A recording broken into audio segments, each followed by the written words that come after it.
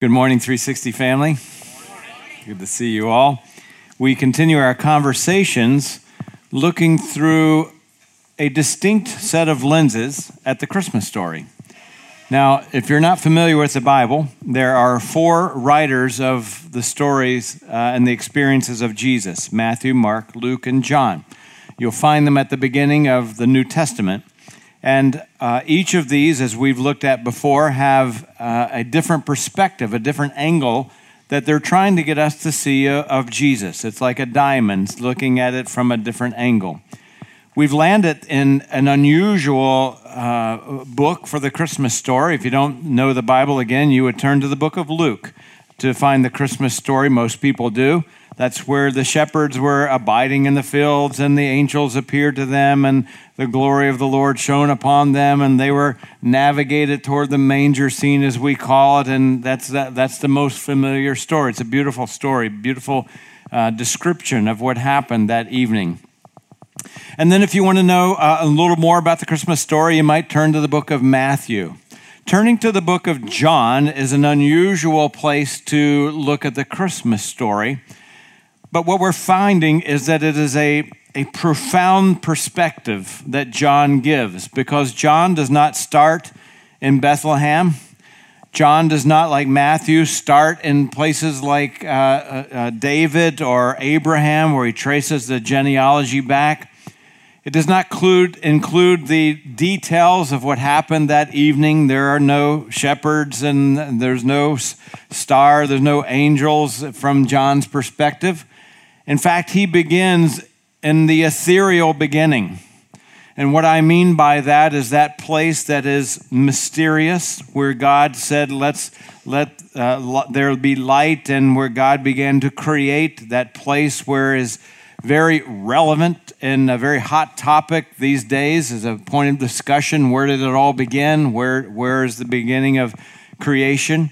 And John begins there. And so when we look at the book of John, he gives us a more eternal perspective of Christ, a more ethereal perspective of Christ. And I would propose to you today that it's not only an eternal perspective, but it's an internal perspective. Being the best friend of Jesus, he gives us the inner workings of Christ and what Christ can offer us from the inside out. You find in John the more inside life of Christ, his heart, his thinking, his spirit, his soul. And that lines up with the beginning of the book of John. Now, before we begin, we're going to, let me lay a foundation of that has to do with language. As we know, in any language, I don't care if it's Chinese, if it's Arabic, if it's English, wherever you begin to communicate in that language, you're going to have a better chance of having the essence of what you're saying. So, for example, if we're writing a story and we say, boy, it was raining like cats and dogs, that's not going to translate very well into other languages, but we would all know what that means. We might say, hey, file that in your hard drive. And we know, hey, that's going to be your memory bank. But then when you try to translate that to other languages, it's going to, as they say, get lost in translation. It's the reason that we often go back to the original language that the Bible was written in. There are some in the New Testament, mainly Greek, and then the Old Testament, mainly Hebrew. What it is not is some scholarly show-off trophy moment of like, hey, look how much I know about the Greek. I will say to you that it's kind of a ridiculous endeavor when you studied languages in seminary, that you're going to take a semester of Greek and all of a sudden be an expert at it, no more than you take a semester of Spanish, and now I can study the Bible in Spanish. You see what I'm saying? There's this marvelous thing that we have called a Bible program. And anymore, you can have programs where you just mouse over the word and you can find out what the Greek is and where it came from and the intention of it. It is a truly marvelous thing. What I'm doing right now is making sure that you do not look at me like a scholarly expert. I used my mouse and my computer, and this is what I'm going to show to you. However, it is important for us to understand that it's important to go back to the original writer and what language he or she was writing in, because now you're going to find the intent. And there are times where we really want to get down to the intent of it. The second thing I would say is English does a marvelous job at condensing layers of life into one word, unfortunately. We're very familiar with the word love. And so, I love ice cream, I love, TV, I love movies, and I love God. And all of those layers of life are condensed into one word. In other languages, like in the Greek, there are 4 words. Sometimes we say there's only 3, but there's 4 words for love. Storge is like a family love. So I would say to my mom, I storge you. I love you as my parent, as my family. There's philia love, that we would say we're brothers in Christ. I philia you. There is eros, which is the physical love that God designed for a man and a woman. And there's agape love, which is the love, a selfless, sacrificial love that is divine, that is from God. And so wouldn't it be cool if you were able to say to your brother in Christ, I philia you? In other words, that means I love you as a brother, because it allows us to be specific about what we are talking about. But in the English language, we're condensed into one word. The same is true for the word that we're going to look at today, and that word is life. So we ask the question, how's life? Okay, what kind of life? You mean like my life this past week, my life in general, my eternal life? Unfortunately, we condense that down into one word. In the Greek, there are 3 words for the word life, and this is where it becomes of great value to go back and look at the layers of that word. There is the word bios, where we get biology. That means our existence. That it would be totally appropriate to say, hey, how was your bios this week? In other words, your life circumstance, your job, your marriage, everything, those things that are just kind of the nuts and bolts of our biological existence here on earth. There is a word, another word for life, that is in the original form is psyche or psyche. That would be our emotional life, that our mind, our thoughts. So that would even be more appropriate. How's your psyche today? That would be a weird question, but wouldn't it be better to ask rather than how's your life? How is your emotional state this week? You see how beautiful it is, and that we would be able to be specific. And we would also be able to understand the intent of somebody writing about the difference between bios and psyche. All right, so I know this is a little classroomy, and I get that, but it gets to a very deeper point today.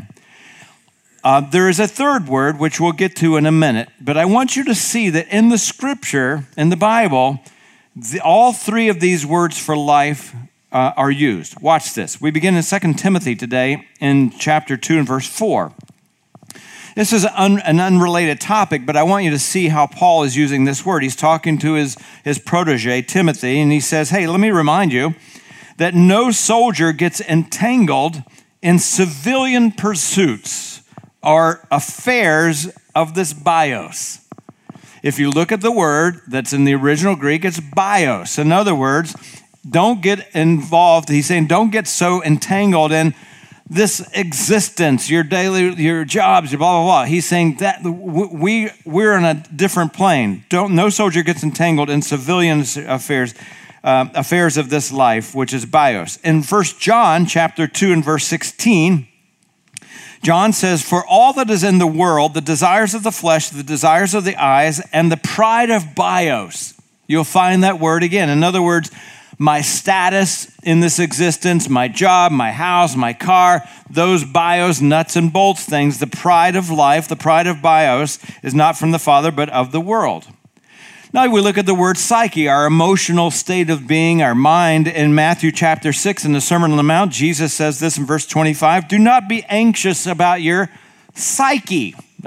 You'll find that Greek word right there. Don't be anxious about the things that cause you to go, ah! that emotional. He said, don't let that rule your life. What you will eat, what you will drink, not about your body, nor about your body what you put on. But is not psyche, your emotional being, more than food, and more than body, more than clothing? So now we land on the verse that is going to be kind of our focus today. It's the 4th verse of the 1st chapter of John. Each week we've gone verse by verse and we've looked at this. And today we land on the 4th verse. And on this 4th verse, what I have been surprised at as I've spent many years studying the Word of God, the Bible, and I'm always surprised at how fresh it is. That when you think you know a lot about it, and then God just opens up another cavity, another reservoir, and like, wow, and so the thing that I have been very taken with as we've dissected these first 5 verses of the book of John is not only how profound and ethereal it is, but how relevant it is. So you would think that something that is so deep and profound in the beginning, was the word and all that, you would think, wow, that is just kind of a little out of reach for us at our everyday level. But what I think you'll see today is that it's both profound and extremely relevant for our lives, and I like that. I'm not one to swim around concepts and just kind of, hey, let's just talk about really deep things and blah, blah, blah. I'd rather have, a screwdriver and a hammer, and I got something to hold on to. And I think that you'll see that today, especially living in an American culture where there's so many options for bios and psyche. And Christ comes along and offers something else. We begin in the 4th verse of John chapter 1. Speaking of Christ, in him, and there's the word, was life. And that life was the light of men. Now, if you were here last week, you know that we spoke about creation. Because verse 3 says that nothing that has been made without him. And you would think that he is talking about life and light, which brings up pictures of the creation story in Genesis, that perhaps the word here, in him was life, in the wake of the verse that talks about creation, would be the word bios. In him is bios. In other words, Acts chapter 17, in him we live and move and have our being. And you would think, well, maybe that's it. That's not the word. Then you might think, well, in him, we're talking internally, is life. Maybe we're talking about our emotional state, that we have a greater emotional state in Christ. That's not the word. Psyche is not used here in the Greek. It's the 3rd word. And it's a word that perhaps you've heard before. It's the word Zoe. When you read this, the intent of John as he's writing this verse, it makes a difference that we don't genericize this word life in this moment. In him was life, because we'll think, well, sure, he gave us life because he's the creator. He's talking at a deeper and more relevant level. This verse says, in Christ there is Zoe, and in that Zoe is the life of men. Zoe is this life that comes only when we connect to God. It is that reservoir of peace that comes, that is only directly umbilical to the living God. It is that thing which every human being is looking for, even if they don't know it, even if they don't understand it. And the reason is that we're looking for it is that we are designed to look for it, and we are designed to find it, and we're designed to experience this thing called Zoe. It's that thing that many of us as followers of Christ sitting in this room understood when Christ said, "Come unto me, all you that are heavy and weighed down with bios, because I'll give you Zoe, rest." And so you may say, well, so is it the type of thing where if you don't have God and Christ, if you don't have Christ connected in your life, then is Zoe absent? The answer is yes. The answer is that Christ gives us something that we cannot get from other places or other things or other people. Jesus comes along in John chapter 10, and he says, let me tell you one of the reasons I've come to the planet. He says this, I have come that they may have Zoe, life. That is the word he uses there. I've come that they may have Zoe, and not only that, I've come to have it to the full, to this abundant level. So when you look at our lives, every single person that you'll ever come in contact with has both bios and psyche. They have life circumstances and they have emotions, and that's part of every living being.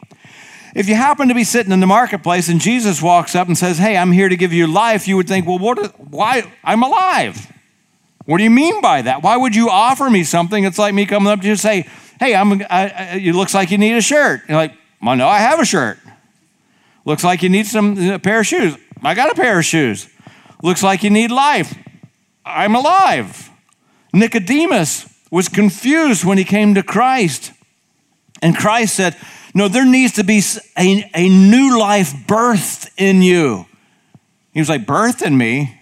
I've been in religion all my life. I don't quite comprehend what you're talking about. I mean, are you talking about going back in my mother's womb and being born a second time? Remember, he's like, he's read all the religious books and he still doesn't quite wrap his mind when Jesus said, no, there is another dimension that I can only give. Jesus said, I have come to give you Zoe and give it to the fullest. And the implication then would be, I got something that you don't have, even though you're alive biologically and psychologically. Make sense? He goes a step further in 1 John chapter 5.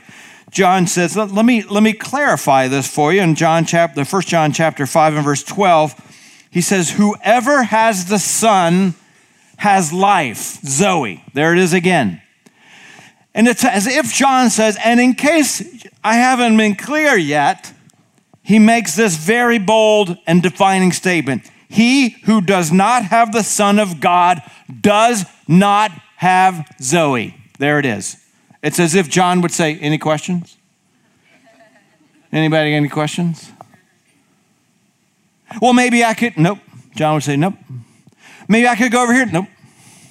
He who does not have life, who is not connected internally with Christ eternally, will not have Zoe.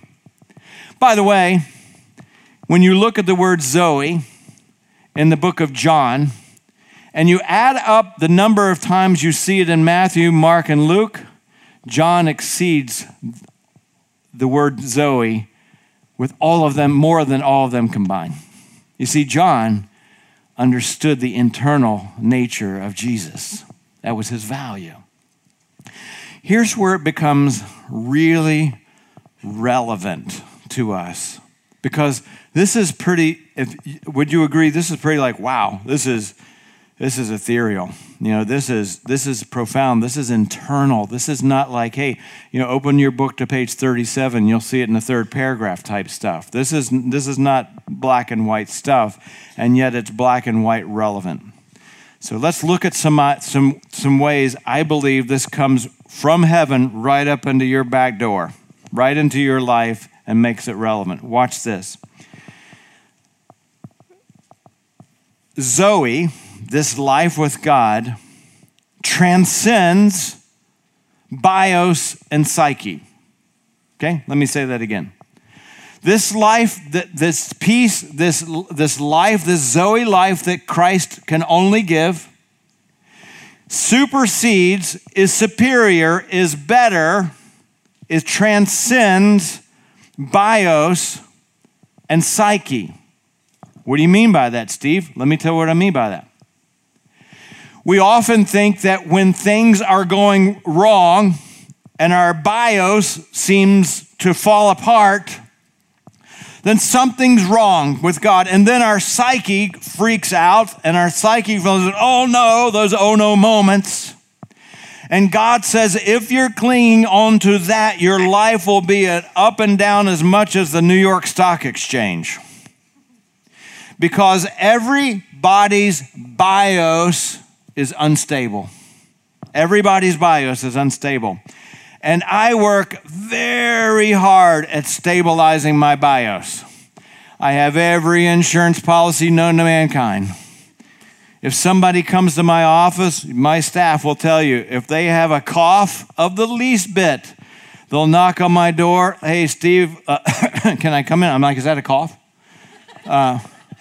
And I'm like, hey, we can communicate from the door. You just, you stay right there. And as I remind you, I'm part Irish, I'm part hypochondriac. And it's just, that's how I'm wired. And then I'll reach under my desk, for real, and I will pull out my essential oil mix. And I may spray a little in their eye, but they'll be fine. And I'm trying to stabilize my BIOS. I don't want to get sick. I want to ensure that it's all going to be right. But life is unstable, is it not? So this past week, I get a text from our associate pastor, Jim Childs, and he said, hey, I just had a meeting. I'm going home. Something's wrong. I've got this pain kind of in the back and in the side. I said, oh, Jim, if it's a kidney stone, you will not be able to drive yourself to a hospital because I've been there, done that, and gave birth to one. Sure enough, an hour later, he said, I need somebody to drive me to the emergency room. And he's a proud papa of a beautiful 4mm kidney stone or whatever it is. BIOS is unstable. You never know with your health, with your job. I may get fired right after this sermon. I never know. It could really tank, You don't know what I'm going to say later. People lose jobs, people get sick, and as much as we try, we know it's unstable. Our psyche is unstable. As much as I pride myself in being a temperate person, cool as a cucumber, by golly, here comes torpedo out of the back, and hitting you in the rear door, right? And you think you're cool as a cucumber, and I'm like, I just fall apart. Ask my wife. And as much as we try, those unexpected BIOS moments cause our psyche to go into overdrive. And what Christ is saying to us is that Zoe supersedes that, and the wheels may be falling off your BIOS, and your emotions may be going down like a sinking ship. But through all of that, Christ says, I have something different. I have a solidity that I bring. I have a Zoe, a peace that will not change because it's not only internal, listen, it's eternal, and eternal things don't change. That's the beauty of it. So when I look at a guy like Paul, who is writing a book called Philippians, which is called the prison letter, he's writing from prison, and he writes these words, I know what it is to be in need. Oh, yes, he does, if you know his story. Starvation, being beat to an inch of his life. I know what it is to be in need. And he says, I know what it is to have plenty. There were supporters around Paul that took care of him physically. He said, listen, I've learned the secret.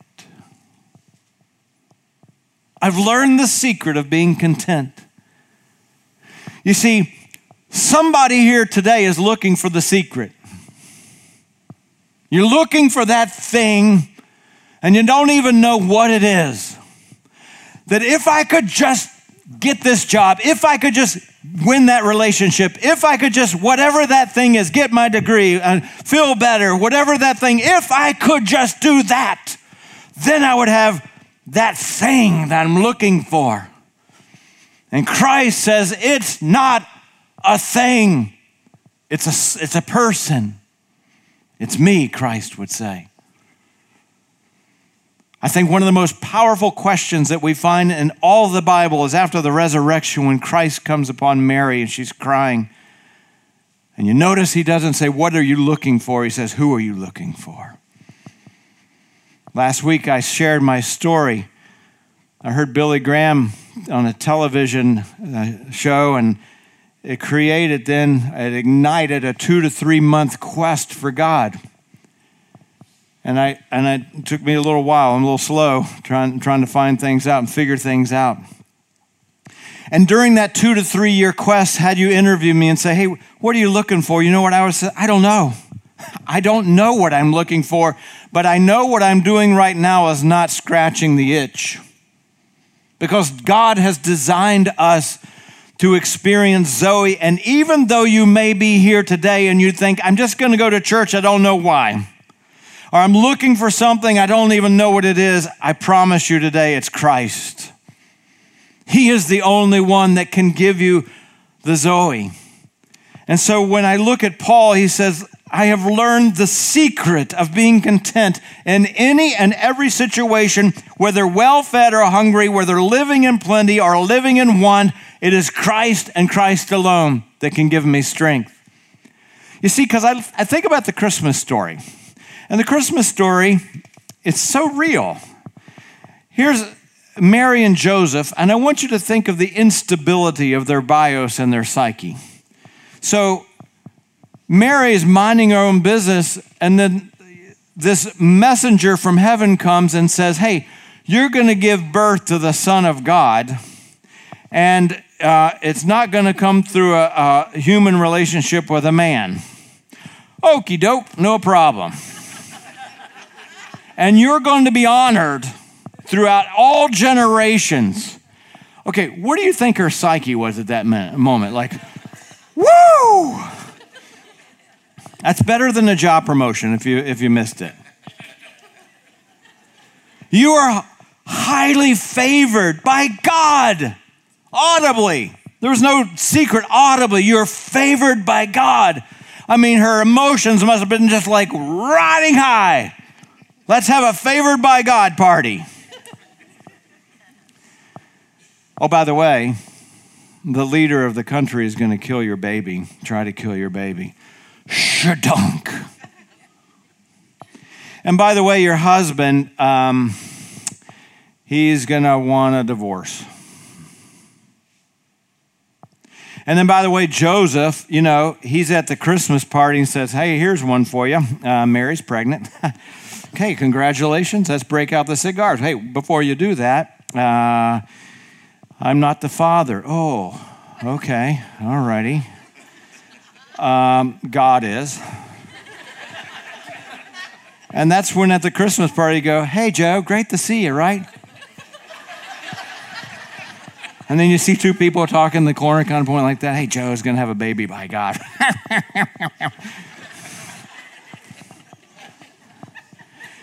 And then, by the way, you're going to have to move to Egypt. You know the history of Israel, right? Egypt was not a great vacation oasis. And then when you come back, hey, let's live in Bethlehem. Nope, we're going to Nazareth, the armpit of the Middle East, apparently. Their life in the Christmas story is up and down. It reflects the reality of our life. And unless we have something to hold on to, then Paul, again, writing from a prison, says, do not be psyched out about anything. He had every right to write this. Don't be psyched out about anything, but in everything by prayer and petition with thanksgiving, present your requests to God. And the peace of God, the reservoir of life, which transpires and transcends all understanding beyond your human capacity to wrap your mind around, that will guard your heart when the wheels are falling off your bios. That will guard your heart and your mind when you think, God doesn't love me anymore because my emotions are tanking. You see, this is the loving God of the Bible. Let me give you a dimension that you can't get anywhere else. Because life, at its best, is like this. Before I leave this topic, I wish like crazy I could say I've mastered this. I always want you to know that your struggles are about just like mine. And there's a percentage of time that I tap into the Zoe that God is offering, and there's a percentage of time that I don't. And I'm just being real with you and saying, hey, the times I don't are lousy, and the times I do stabilizes. And I know that rings true with somebody sitting in this room.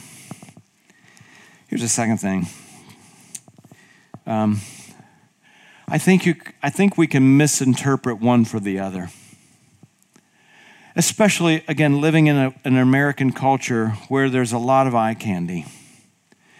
And what I mean by that is that, when BIOS is really good, when you find that new relationship, when you get that new thing, there's actually a release in your brain when you purchase something, and it feels so good until it breaks, and then there went that. But it's easy for those of you that are successful, it's easy to think that BIOS success is Zoe. It's easy to think that emotional happiness and well-being is Zoe. It's not. And the danger is if we misinterpret one for the next, we won't pursue God for Zoe if our BIOS and our psyche is doing just fine, thank you. That's the danger. That's why, as human beings, we tend to search for God in the foxhole. And when things are going fantastic, God then becomes an option because our human side, our wiring is saying, hey, we don't need it. We don't need God. Why would I need God? How many times have I talked to a human being and said, why would I need God? So I'm just wondering in your life, could it be that you're substituting BIOS for Zoe? That it's just a pursuit for your next happy? That we live a Photoshop, Facebook life, and it's easy to pursue that thing. Most of the time it's good things. Sometimes it's not good things. Sometimes people pursue danger. If you're a dangerous, danger-seeking person. I have never been tempted with that in my whole life.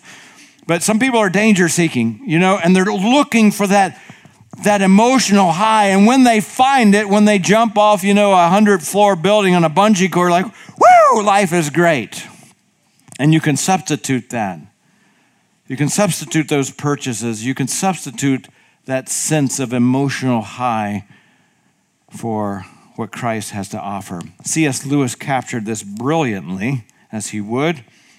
He writes these words, BIOS and psyche have, to be sure, watch, a certain shadowy or symbolic resemblance to Zoe, but only the sort of resemblance there is between a photo and a real place or a statue and a real man. Isn't that brilliant? In other words, God would say, don't settle for the photo in life. In fact, it's okay to enjoy the photo. It's okay to enjoy fun things in life, but if you're seeking those things to substitute for the life, that inner life, that satisfaction that God can give to you, you will always come up wanting more. You always come up wanting more. I have to say something extremely cautiously today to you, very, very carefully, because people ask, is 360 a charismatic church? And I say, that's a combo of yes and no. Don't know if you knew that. It's original Greek, by the way. See how much you're learning today? Yo.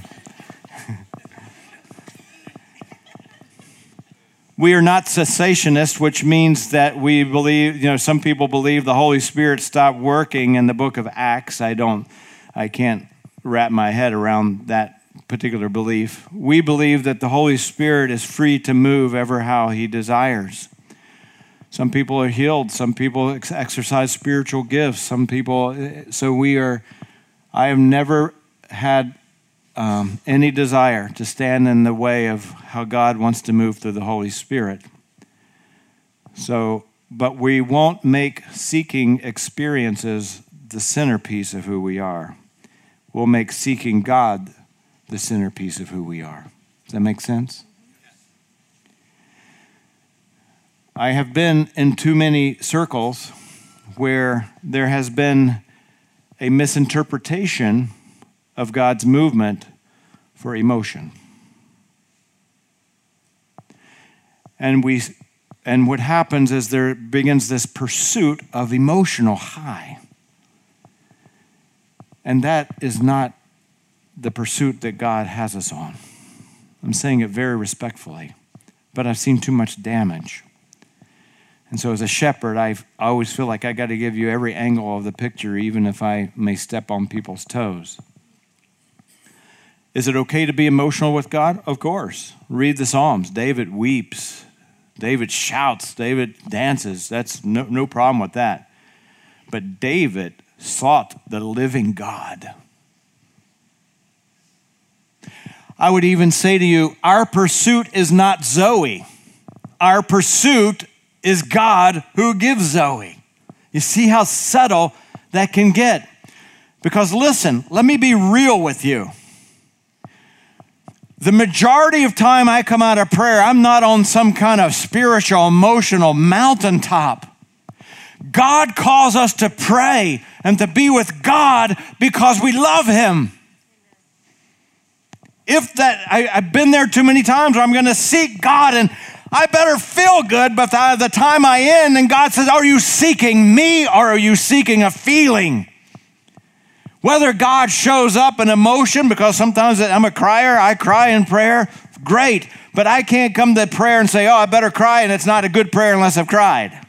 It's not a good prayer unless I've done backflips. It's not a good prayer unless something major emotionally has happened. We seek God and let Him flow. And I believe that it's easy to mismatch the bios and psyche and Zoe. Respectfully delivered. Finally, I think the Christmas story reminds us that there is one fueling station for Zoe. It's Christ.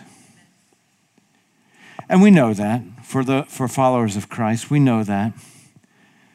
But I think there are times where God needs to redirect us, retrack us, repath us, and remind us that whatever those things are that we're looking so desperately for, it's only Christ and Christ alone. Can I review 1 John chapter 1, verse 4?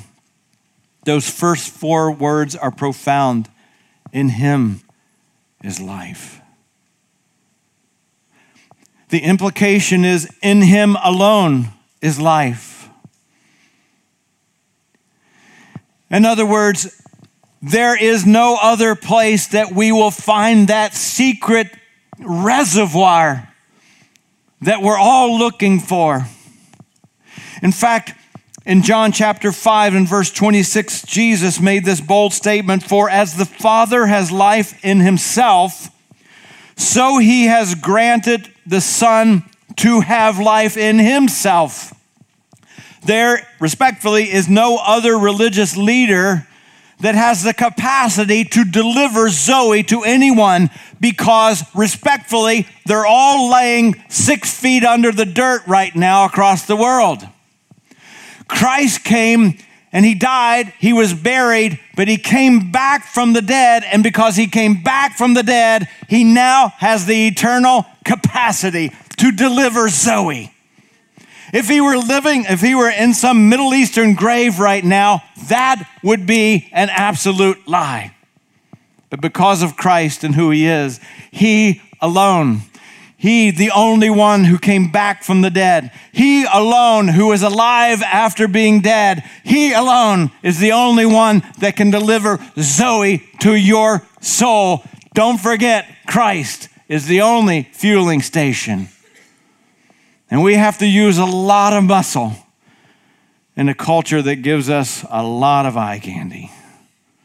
A lot of eye candy. You know the word clickbait? I just learned that. Clickbait. Is that right? Yeah, I can see the teenagers, the young, like, yes! Finally used a relevant word, unless that's really stupid. Is that a bad word? Okay, all right. Sorry. There have been times where, like, I'll have somebody, a teenager or early 20s after a message, like, hey, I wouldn't say that again because what it means in our, oh boy, I just, cussed at you and didn't even know it. See, I told you BIOS is unstable. I'm going to may get fired here.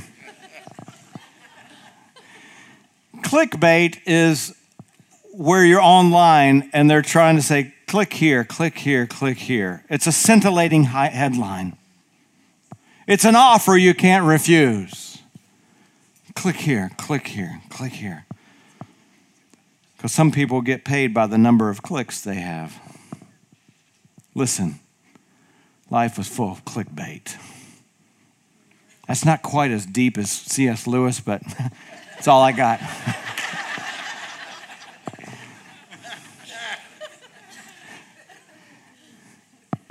Isn't it? Right? You see how relevant this ethereal content is to our life? Jesus is saying, I know you're tempted in many, many ways. And so we end with these words of Paul, again from the jail cell. In Philippians 1:21, he says, for to me, to live, we're talking about life, is Christ. And it reminds me that Paul understood that not everybody was going to click on Christ. Not everybody was going to choose Christ. And for that reason, he said, okay, for me, I choose Christ. For me, I'm going to choose Christ in a crazy culture of many selections. For me, I choose Christ. How about you? My Christian brothers and sisters, what is life beckoning you to click? Or what are you clicking right now? What are you choosing right now that may be a very cheap substitute for Zoe? What emotions right now are maybe tanking you? And you need to reach beyond your psyche, your emotions, beyond your bios and tap in to the Zoe of God. And I wonder if you're here today and you're looking for something, if today God has revealed to you mysteriously and supernaturally that you're not looking for a thing, you're looking for Christ. Gosh, I wish someone would have shared that with me in my quest. It's of such value. It is the question in the scripture that stands head and shoulders. Who is it that you're looking for? Christ answers that. In him alone is life. Father, how grateful we are that in the midst of being saturated with bios and psyche that's so unstable, as we all know, you, through Christ alone, offer an internal and unchanging dimension that is so difficult to even put into words, God, because it is the peace that does pass our understanding and does pass even our ability to articulate it. And yet, there are so many of us that understand so deeply. When Christ said, come to me, you that are heavy laden, that are weighted down, that are anxious, that are broken, come to me and I will give you rest. There's so many of us, God, that understand that. And there's some today here in our family that perhaps have not fully realized that and crossed that intersection with Christ. So God, I want to pause and we pray for each other during this time. And we pray, God, for those whose emotions, whose psyche, and perhaps bios is just being tanked right now. And we pray, God, for a reversal of direction in their lives. Even if the circumstance doesn't change, or even if their emotions don't change, God, a reversal of dependence. To reverse their dependence so that they are truly umbilical, God, to you, so that they can find and experience or re-experience, God, that peace that passes understanding. Thanks for loving us at our lowest, God, and thanks for loving it at our highest. For those, God, who are experiencing the best of bios and the best of psyche now, God, but perhaps have found themselves through the revelation of your word today, have found themselves, God, enjoying and living in that alone, and it has caused their pursuit of you, God, to be subtracted or at least reduced. And so, God, we pray, God, together for reality, that those things will only last a certain while, and Zoe is forever, and you are God forever. Finally, God, as followers of Christ, we bear the weight of the gospel, and we bear the burden of those who are seeking you, even right now in this room.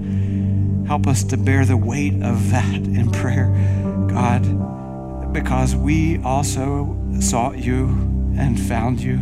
And God, how can we be recipients of Zoe and not be burdened for those without?